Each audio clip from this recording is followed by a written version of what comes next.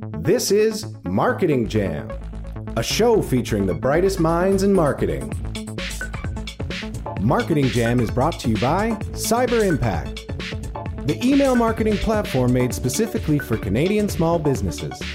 Go to cyberimpact.com/jelly, create a free account, and start sending CASL-compliant promotional emails in just a few clicks. Here's your host, Darian Kovacs. Welcome, everyone, to Marketing Jam. I'm really excited because we have Haley, a real, living, breathing reporter here on our show today. I know a lot of you growing up reading comics like Superman, and what is Superman's day job but being a reporter?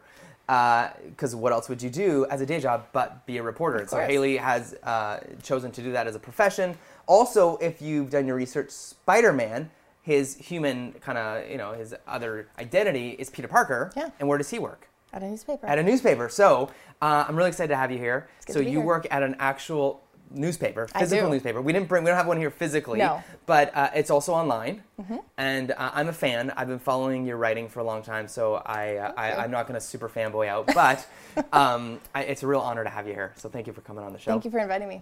So people want to know, how did you get into what you do? How did you choose this profession? Or did the profession choose you? Oh, I like that. That sounds really good. Yeah. That sounds good. No, my dad really encouraged me to read the newspaper, which seemed maybe kind of old-fashioned, like a physical print newspaper. He'd take clippings, he'd post them on the fridge, and it was my kind of homework which paper was to do it? It was the Vancouver Sun. Yeah, okay. I also grew up, as many people did, in a household where the 5 o'clock news underscored every single family dinner. Okay. Yeah. So it was on during dinner? Yeah. Okay. It's on during dinner. If something serious was happening, I remember even being really young, my parents would look, we'd have to be quiet, we'd have to listen. Wow. So it's always there. It always has a presence in my life. And then I really got into it when I watched a 6-part miniseries on, it's a huge topic on CNN, Christianity, Islam, and Judaism in the Middle East. Yeah. I was in high school and my world blew apart. I hadn't really realized the kinds of issues that were ongoing. You don't necessarily learn about that in high school. And I was just fascinated by the ability to choose for work something where you could travel and explore insanely important issues and meet people from different cultures and different backgrounds. And so I pursued a university, and here I am. Okay, and where did you study journalism? Kwantlen University. Okay, very cool. You got a journalism degree? I did. It's the only university locally that offers a 4-year program, so I chose it for that reason. That's awesome. It was a print program, but halfway through they updated it to be multimedia focused because that's what the industry is. Was taking, or was no longer a fad. Exactly. Yeah, okay. No, it's here to stay. So you need to know data journalism. You need to teach journalists math. Yeah. You needed to be on camera even if you didn't like it. You need to know how to edit photos and video. Yeah. So it's a very interdisciplinary field nowadays. And so I was fortunate to catch the beginning of that and graduate with something that was really applicable to journalism today. And how did you get into business in Vancouver, a newspaper? So that's a bit of a longer story. Yeah. So fresh out of university, I worked for Kwantlen for 3 years in media relations. I joined the dark side, which is what journalists call marketing. Okay. It's good though. You were on the PR side. I was on the PR side, for 3 years, which I loved, and we can talk about that if you want. Yeah. But I freelanced my way into a full-time job at Business in Vancouver. You're doing articles here and there and showing off your ability. Profiles, little stories. I'd pitch a couple stories. I was fortunate to be paired with the then editor-in-chief through a mentorship program. Wow. So that was my foot in the door, and when a job opened up, I applied and got it. Wow, that's really cool. So, interesting fact, my family, we still have cable TV in my house. Nice. So we're one of those few people that still have it, and it's here, I don't know for how much longer, but one of the shows that wasn't on Netflix or Amazon Prime or any of those other places was God Friended Me. Not a lot of people have watched it, but one of the main characters, Claire, is a reporter for an online magazine, and one of the things they have in their office is a big screen, and it shows what is the most popular articles of the day. So they have a running tally of like the 10 most popular, most viewed, most read articles. Do you guys do any of that kind of like inner competition at BIV to see whose article is ranking the highest or getting the most shares and views? We actually just installed massive TVs with our Google Analytics on them. And so it's not a ranking system per se, but you can see at any given point whose article is being read by the most people. Really? So do you pull the analytics dashboard that shows the most popular pages? Yeah. Yeah, we can see in real time our site and then all of Glacier Media, which is our parent company. So we can compare sort of what share of Glacier Media traffic we're getting, and then you can see up to, I think it's 20 stories at a given time. So when we send out our newsletter, we see a spike in readership, obviously, and see which stories are being read. That's really cool. And then do you, as a reporter, do you feel that inner desire to be on the board? Like you always want to be ranking because and how do you, is it clickbait, or is it just like, I just want to have a really good article that people love, or how do you decide what to write about? So it's literally right in front of my desk, so I can't escape this screen, so it's there. And I think it's less having to do with a reporter, more just being competitive. I definitely want to get on the board. But I wouldn't ever sacrifice, obviously, the integrity of my craft to just get something up there. Business in Vancouver is pretty specialty, I would say, in terms of journalism, so it has to meet our criteria. Which is businesses in Vancouver? Yeah. Okay. You got it. Okay. You got it. You got what we were going for. Thank you. Thank you. No, so as long as it meets that criteria and it's something I'm happy with, I want to see it on the board. So for me, then it becomes all about promoting that story on social media and getting the word out to get it up. Nice. So one of the things I noticed about writing today and reporting today is that there is the ability to do listicles, which for a lot of people don't know what that means. Is it's the article in the form of a list. So top 5, burrito businesses in Vancouver, the top 10 lawyers in Vancouver, things like that. And they seem to do really well. Like Reddit made them popular, BuzzFeed made them really popular. So what does that look like for you as a reporter? Do you want to write more listicles? Do you tend to write them, or do you just avoid listicles in general? So interestingly, we have a BIV list. Yeah. It must predate the listicle, but it's not in listicle format. So it's behind a paywall. It's the only piece of content I think we have behind a paywall. But it will list like top 100 fastest growing companies, top 100 public companies, biggest employers, whatever it is related to our business in Vancouver audience. Yeah. So we have that. I don't need to write them, fortunately. We have an awesome research team that pulls all that together. So I feel like that's pretty well covered for us. Yes. I can't see myself doing a listicle that would really bring a lot of value to our audience, but maybe there is. I'm open to ideas. Okay. Now, long-form journalism. Like one of the articles you wrote recently, which was you broke the Yellow Pages scandal story about them going to court, and I shared that a ton. I shared it on my LinkedIn, I shared it on Facebook, I shared it into these Slack channels I'm a part of. But that article must have taken a long time to write because there was research involved, there was so many interviews. Can you tell us how long an article like that, which was well-researched, interviewed, what did that take? What is that? Is that days? Is that months? Or I would say about 6 months. 6 months, yeah. Wow. And how many hours a month would you say you were putting into?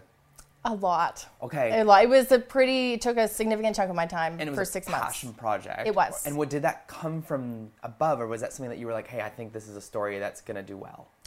So it came because I thought it was a really great story that hadn't been told. And I actually had a friend who had gone through this experience.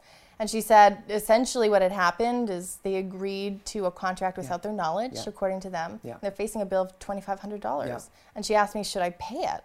I said, well, no, you shouldn't pay for something you didn't agree to. Yes. So I said, hold on, let me look into this. Wow. And I realized that there are hundreds of businesses across the country that have gone through the exact same thing. Yeah. And it highlights not just maybe the potential practices of this business, but also highlights how unaffordable our justice system is, where you agree to pay for something you don't think is right. Yes. But it's cheaper than actually having to go to court to uphold your rights. Yeah. So I thought it was a really important story to tell, and I've actually gotten a lot of really good feedback from people who are in a position or maybe thinking about their options in a different light. And thank you for sharing it. A lot of people shared it, which helped. Yeah, and because I met a lot of people and know a lot of people in that situation, but I just was so amazed that no one ever talked about it. Yeah. No one ever brought it to light. And it's not hidden. It's online. Yeah. You read the reviews on BBB or Yelp or whatever. They have an F rating on BBB. Yeah. Yeah.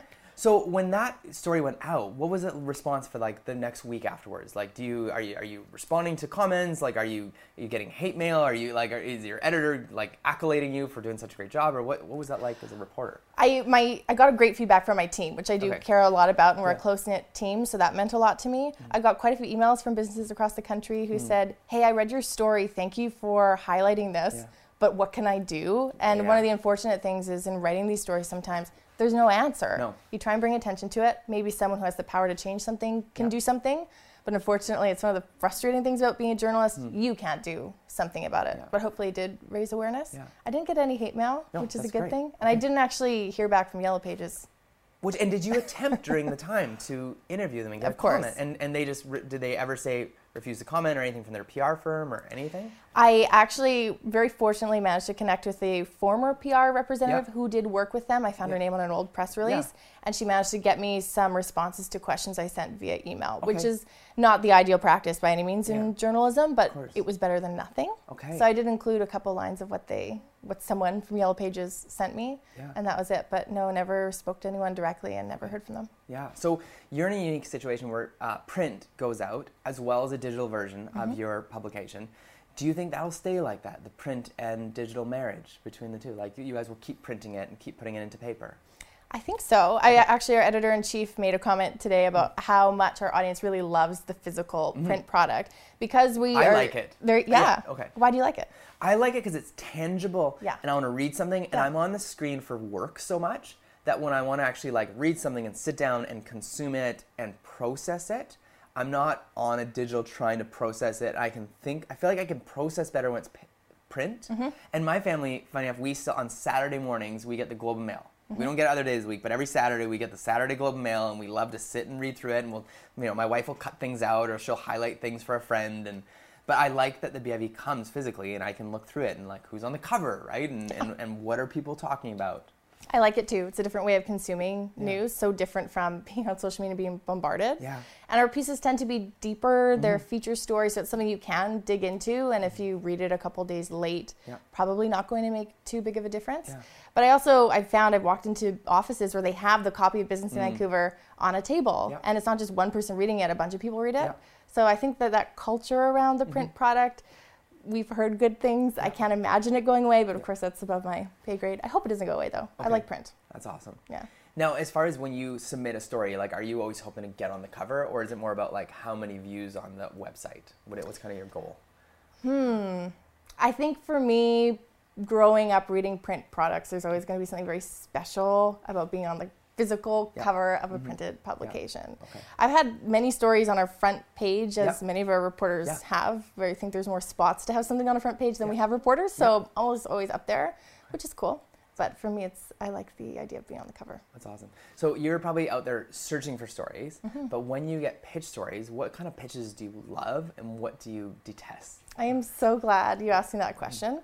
I get a lot of pitches that have nothing to do with me as a reporter or Business in Vancouver. So that is one that I detest. Okay. It takes up time to sift through them. Yeah. They're long. It's like they're writing a book in my inbox and it has nothing to do with business.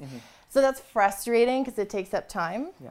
On the other end of the spectrum, a good pitch has a very clear lead at the top. Yep. This is the story idea I have for you. It doesn't ask me to cover them. It doesn't say, oh, could you please do this or that? It respects the integrity of the profession, which is to be unbiased and for us to decide what we report on. Yeah. And it has everything set up. The other kind of pet peeve of mine is when someone pitches something and then the person they pitch is not available after going back and forth for several weeks. Okay, like literally, or like they just can't talk. Or they're busy, or they're out of town. They can't talk. So I don't know if that's a discrepancy between the agency and the actual scheduling. Often it's maybe an external firm, so there might be some issues there. It's a little bit frustrating. Yeah, that would be. And it does happen. But my message would be do a little bit of homework. It would go a long way. Yeah. And email, is that your preferred method? Okay. And when you get like people slipping into your DMs, do you like ignore it, block it, or you're just like, please email me, or what's your method? I don't get too many, like LinkedIn, a few, Twitter very rarely, and I've gotten a couple on Facebook, but my Facebook's a very personal platform for me. It's very private, so that I tend to ignore. Okay. But, LinkedIn's okay. If someone doesn't have my email, it is out there. Yeah. I appreciate that, but if it's constant, it's a tiny bit annoying. Yeah. It's a tiny bit annoying. Email is the best way to get a hold of me, period. So speaking of personal, what do you consume? Like what blogs do you read, or books that you're reading right now, or newspapers? Where do you go for like your own consumption? I read a ton. Anything outside of work. I have a subscription to The New Yorker, which I love for the writing. It's beautifully written. It tells the story very well. So I read that as kind of inspiration for me as a writer, and I think inspires me to not just report the story, but to report it in an interesting and engaging and beautifully written way. I have The Economist too, so totally different kind of writing, but I like reading The Economist, and it gives me ideas for, hey, maybe they covered something here, maybe that's relevant to Metro Vancouver or something like that. I love reading books, like physical, good old-fashioned books. Tools for Titans, I'm making my way through Tim Ferriss, which is just great life advice, and I feel like a hit of inspiration and kind of rejuvenated every time I open it. That's awesome. And the variety in that book, and it's so thick. Yeah, it's a tome. I mean, anything and everything you want in there. If you want advice on something, it's in there. And then podcasts or anything online do you consume, or do you tend to go offline for your consumption? A lot of podcasts, more than I could possibly list. How I Built This, NPR is one of my favorites. What else? The Daily, New York Times. There's so many, and it changes day to day. But sometimes I'll just Google something and I say, oh, there's a podcast I've never heard of, but they've done an in-depth feature on XYZ, and then I consume it that way. So it's kind of all over the place. It's like casting a wide net and seeing what I get. And then are you Android or Apple? Apple. Okay, and favorite apps that you can't live without that you're on the daily? Twitter. Okay, Just very typical of a journalist, but Twitter for sure. And I would say Google Calendar. When Google Calendar went down earlier this year, it was a little bit devastating and made me realize how much I rely on it. I have no backup copy of my calendar. Wow. So. Those are the two main apps that you're on. I would say email as well, texting, but they're kind of boring old-fashioned apps, but that's the honest answer. I use those a lot. So I interviewed Twitter, and they were in your seat. And when I mentioned that she was a social media platform, she pushed back and said, we're not a social media platform, we're a news platform. She wanted to say that we are the breaking news software. Like we're the app that breaks news stories, because they're like, we're the first to get the story, we're the first to post the photo.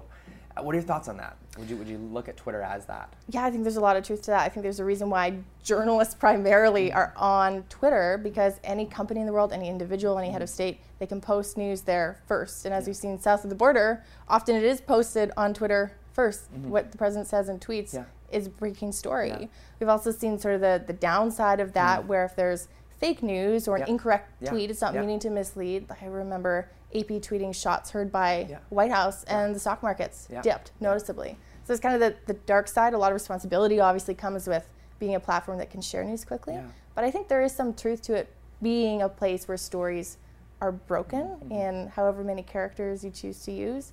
The back end of that and the reporting and analysis, of course, is where news lies, and that would be more traditional publications. So on that, the quickness, right, to be the first to the story, the first to publish it, do you feel that pressure as a journalist, or do you feel like I can work 3 days on the story, or wait another week to get one more quote, or do you like, man, I want to be the first to that story and get it on BIV before anyone else breaks this news? It really depends on the story. So Trans Mountain Pipeline news that it's moving forward in Canada, you have to be first, because if you wait an hour, everyone has written whatever story, whatever angle you're working on. So we do, in those instances, same around elections, a lot of backup work and leading up to it, and then we basically are ready to go. We kind of fill in what we think is going to happen, make sure it's accurate, and hit publish. For the Yellow Pages one or other long-term stories, I'd rather take the time and do it right and do it well, and then publish. There's a bit of a risk there, but typically you're kind of safe. Okay. Yeah. We, last summer, 2 drinks came out, both made in Vancouver, both looked exactly the same. One was called Nude, one was called Neutrel. And so I was just confused. I enjoyed them both, consuming them. And so someone in our office was like, let's do a story and compare the two, because they both looked exactly the same, they tasted a bit different, and had different marketing campaigns. And so we wrote this article, Nude versus Neutrel, compared the tastes and then compared their marketing campaigns. Which one won? Nude had an incredible marketing campaign at the time, and was, what they were doing online, their PR, their social was just killing it.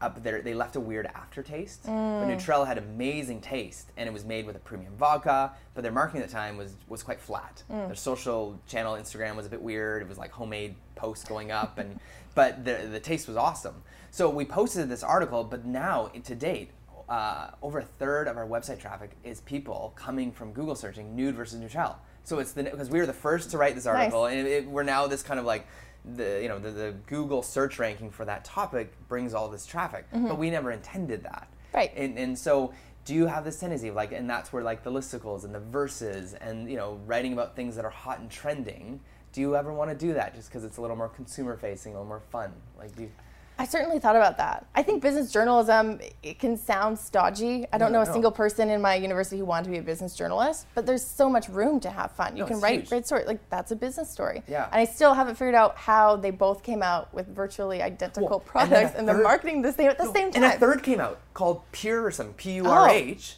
And all 3 were on the shelves. Yeah. And so I remember going into BCL and actually asking, I was like, hey, do you have some nudes? Because it was the name I knew at the time. They're like, oh, yeah, we got them over here. But I picked up some Neutrels, and then when I bought them, I was like, oh, it's Neutrels. I was like, oh, same thing.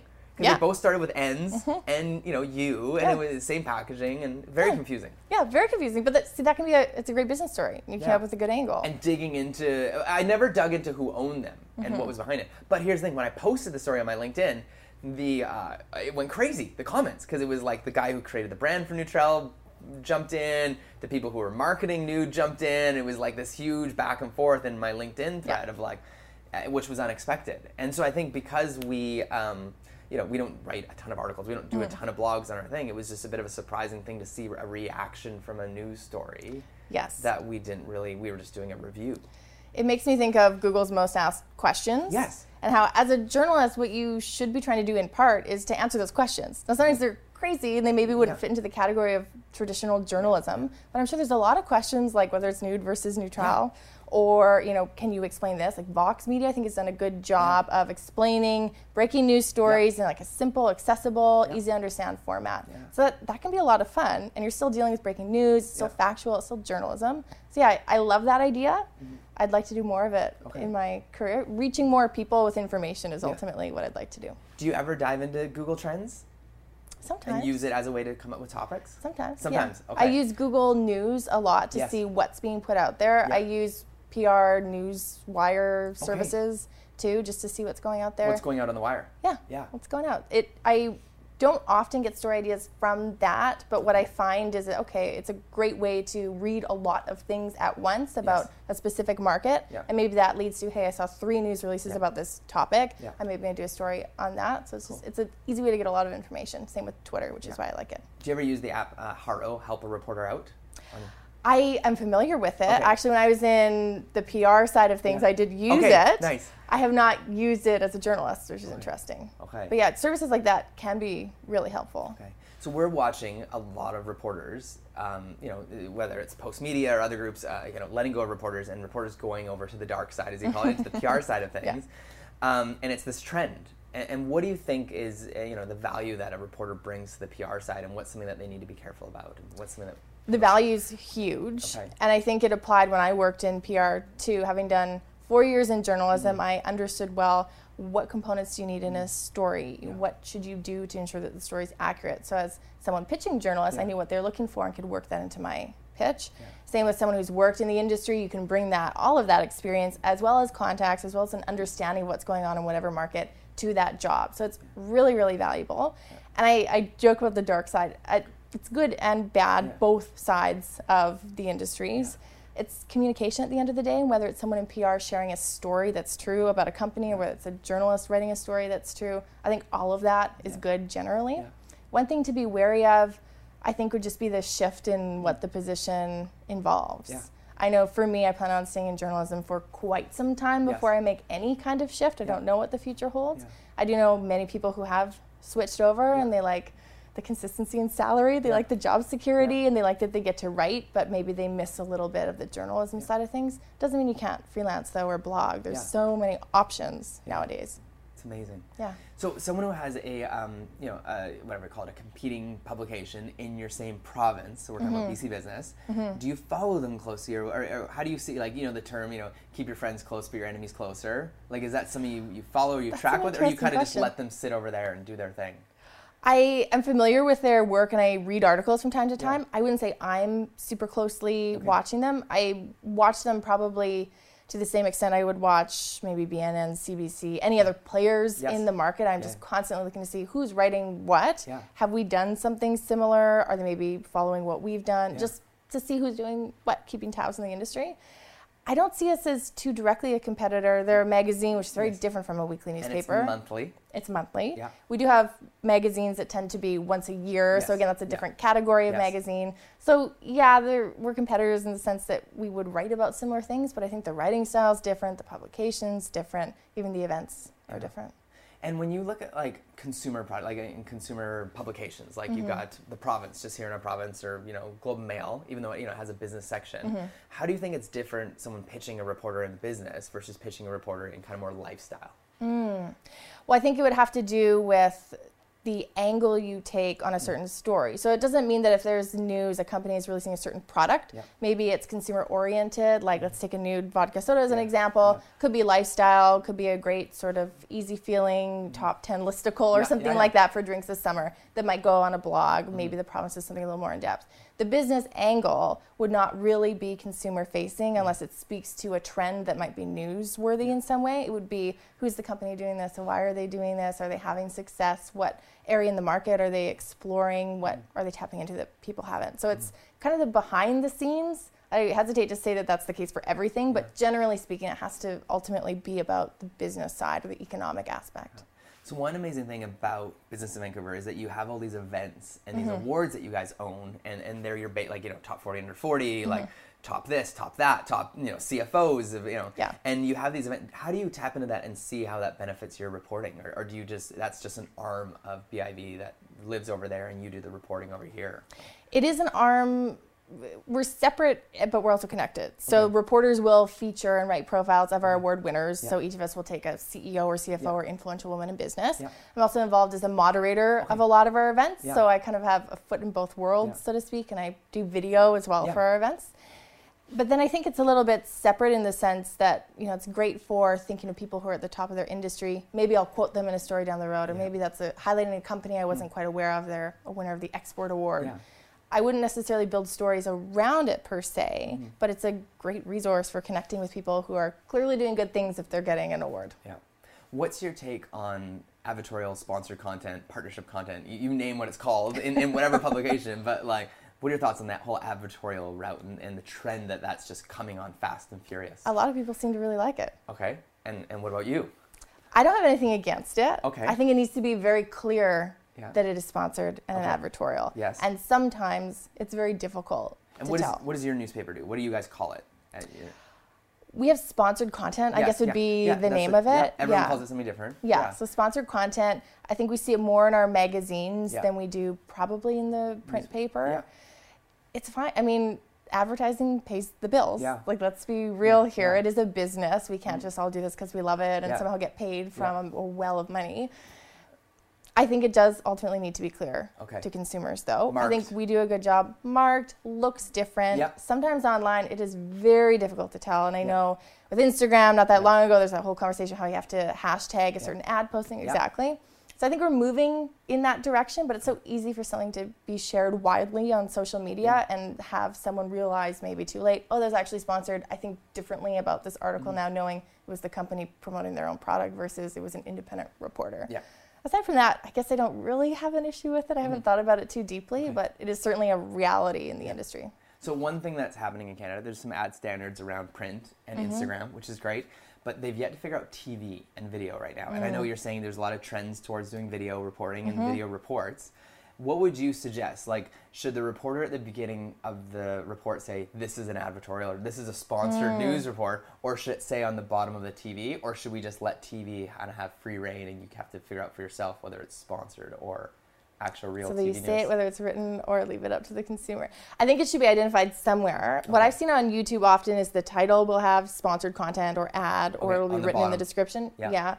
Sometimes it'll have it in the actual video as well.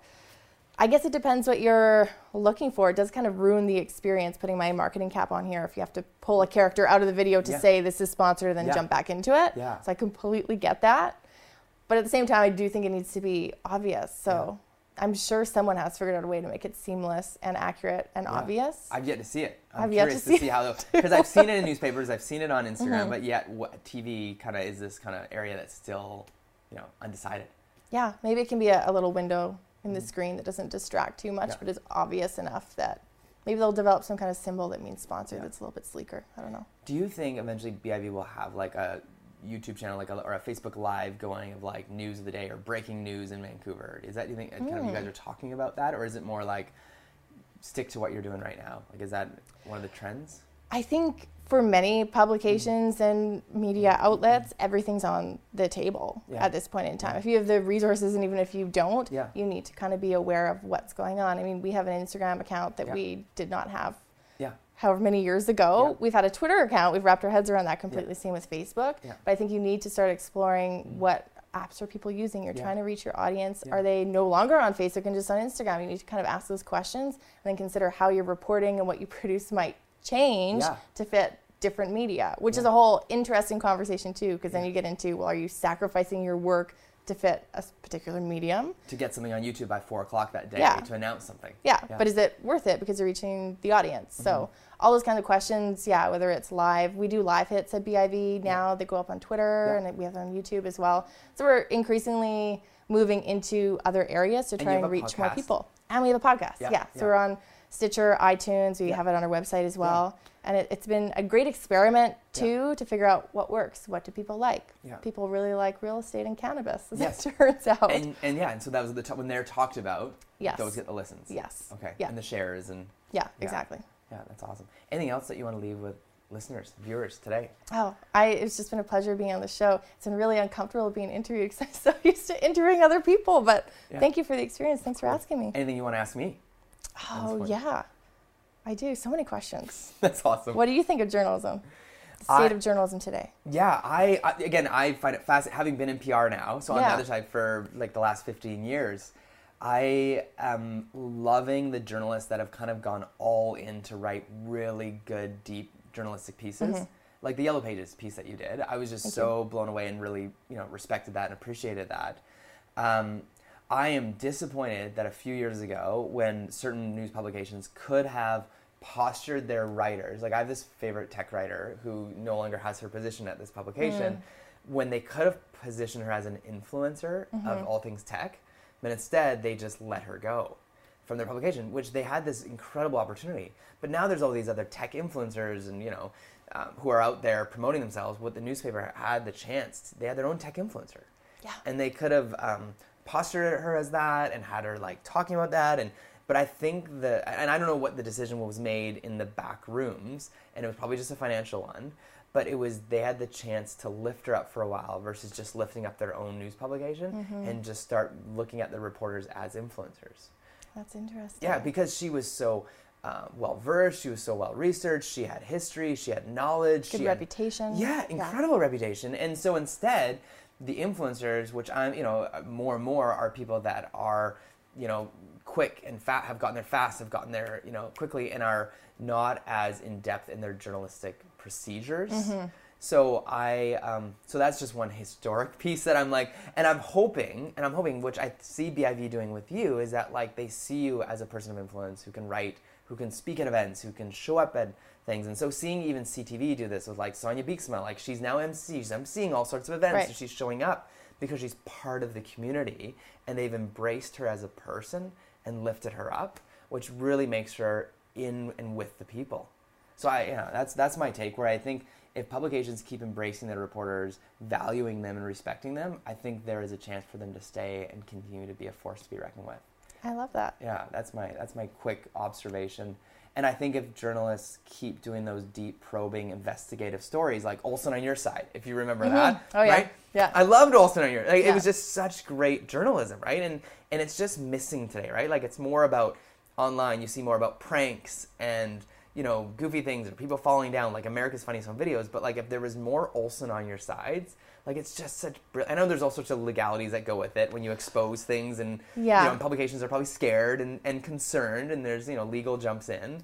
But it was just, I just love that there was a reporter who stayed neutral, didn't have any agenda, and would just deep diving, answering questions that people wanted answers to. Yes. And it doesn't have to be a really heady, complicated topic. There's simple things that many people don't know, and that's a great way to blend kind of social media culture online with real hard-hitting journalism. It doesn't need to be separate. No. I love that the story, the YP story, came from your friend asking you a question. Yeah. And that's such a neat thing, that you listened to your friend, you were trying to just help someone out, and that's what kind of blew into this incredible article. I think I've gotten my best stories from someone saying something, either directly because they know I'm a reporter, hey, are you aware of this? Yeah. Or just coming up in conversation, could be around having drinks at a bar or one-on-one coffee with a friend. That makes you think twice, because the stories we really care about are stories that happen to your friend or happen to your family or happen to you. They're relatable stories. So I love that. It seems kind of old-fashioned. There's so much out there, but just having conversations leading to good stories is one of my favorite parts of the job. Yeah, and I love that the journalism and stories can change life and culture and thinking and can empower so many people. And again, I hear what you're saying about like sponsored content and advertorials, right, are almost overtaking publications. But if there is that distinction, it's a good thing. And I'm loving the amount of op-eds that our publications are embracing, which is also really cool, I think. Like, I they're written with integrity and usually edited, of course, but the amount of op-eds that are, opinion editorials, for those that, it's the slang term, but those that are attempting to write and writing from their opinion, but then partnering up with a publication to get it published with a nice edit. And and even being pushed back and be like, hey, research your op-ed a bit more, and then we'll publish it. Exactly. And I know that happens for sure, to ensure that it's fair. You can't just have anyone saying whatever they want and using your platform to do it. It's also great too, because you can go to the other side and say, hey, we have an op-ed running on this topic. Are you interested? And it's a way to kind of build a community and create conversations on an issue that maybe isn't worth a full article at that present time, but maybe it turns into one because you have people debating thoughts on different issues. That's awesome. So I love it. I'm very optimistic about journalism. Good. I know there's concerns about it, but I'm excited to see what happens. Yeah. And Frank Palmer Awards coming up.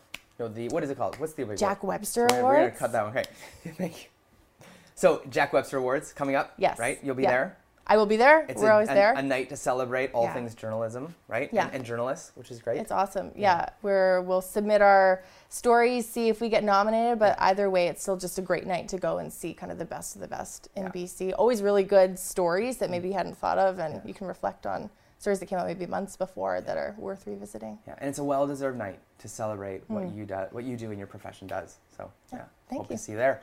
Everyone, this is Haley. I'm sure she has an alter ego, and but message her, check her out, check out some of her writing. The story she wrote on YP was incredible. Thank you for joining us today on Marketing Jam, and we'll see you next time.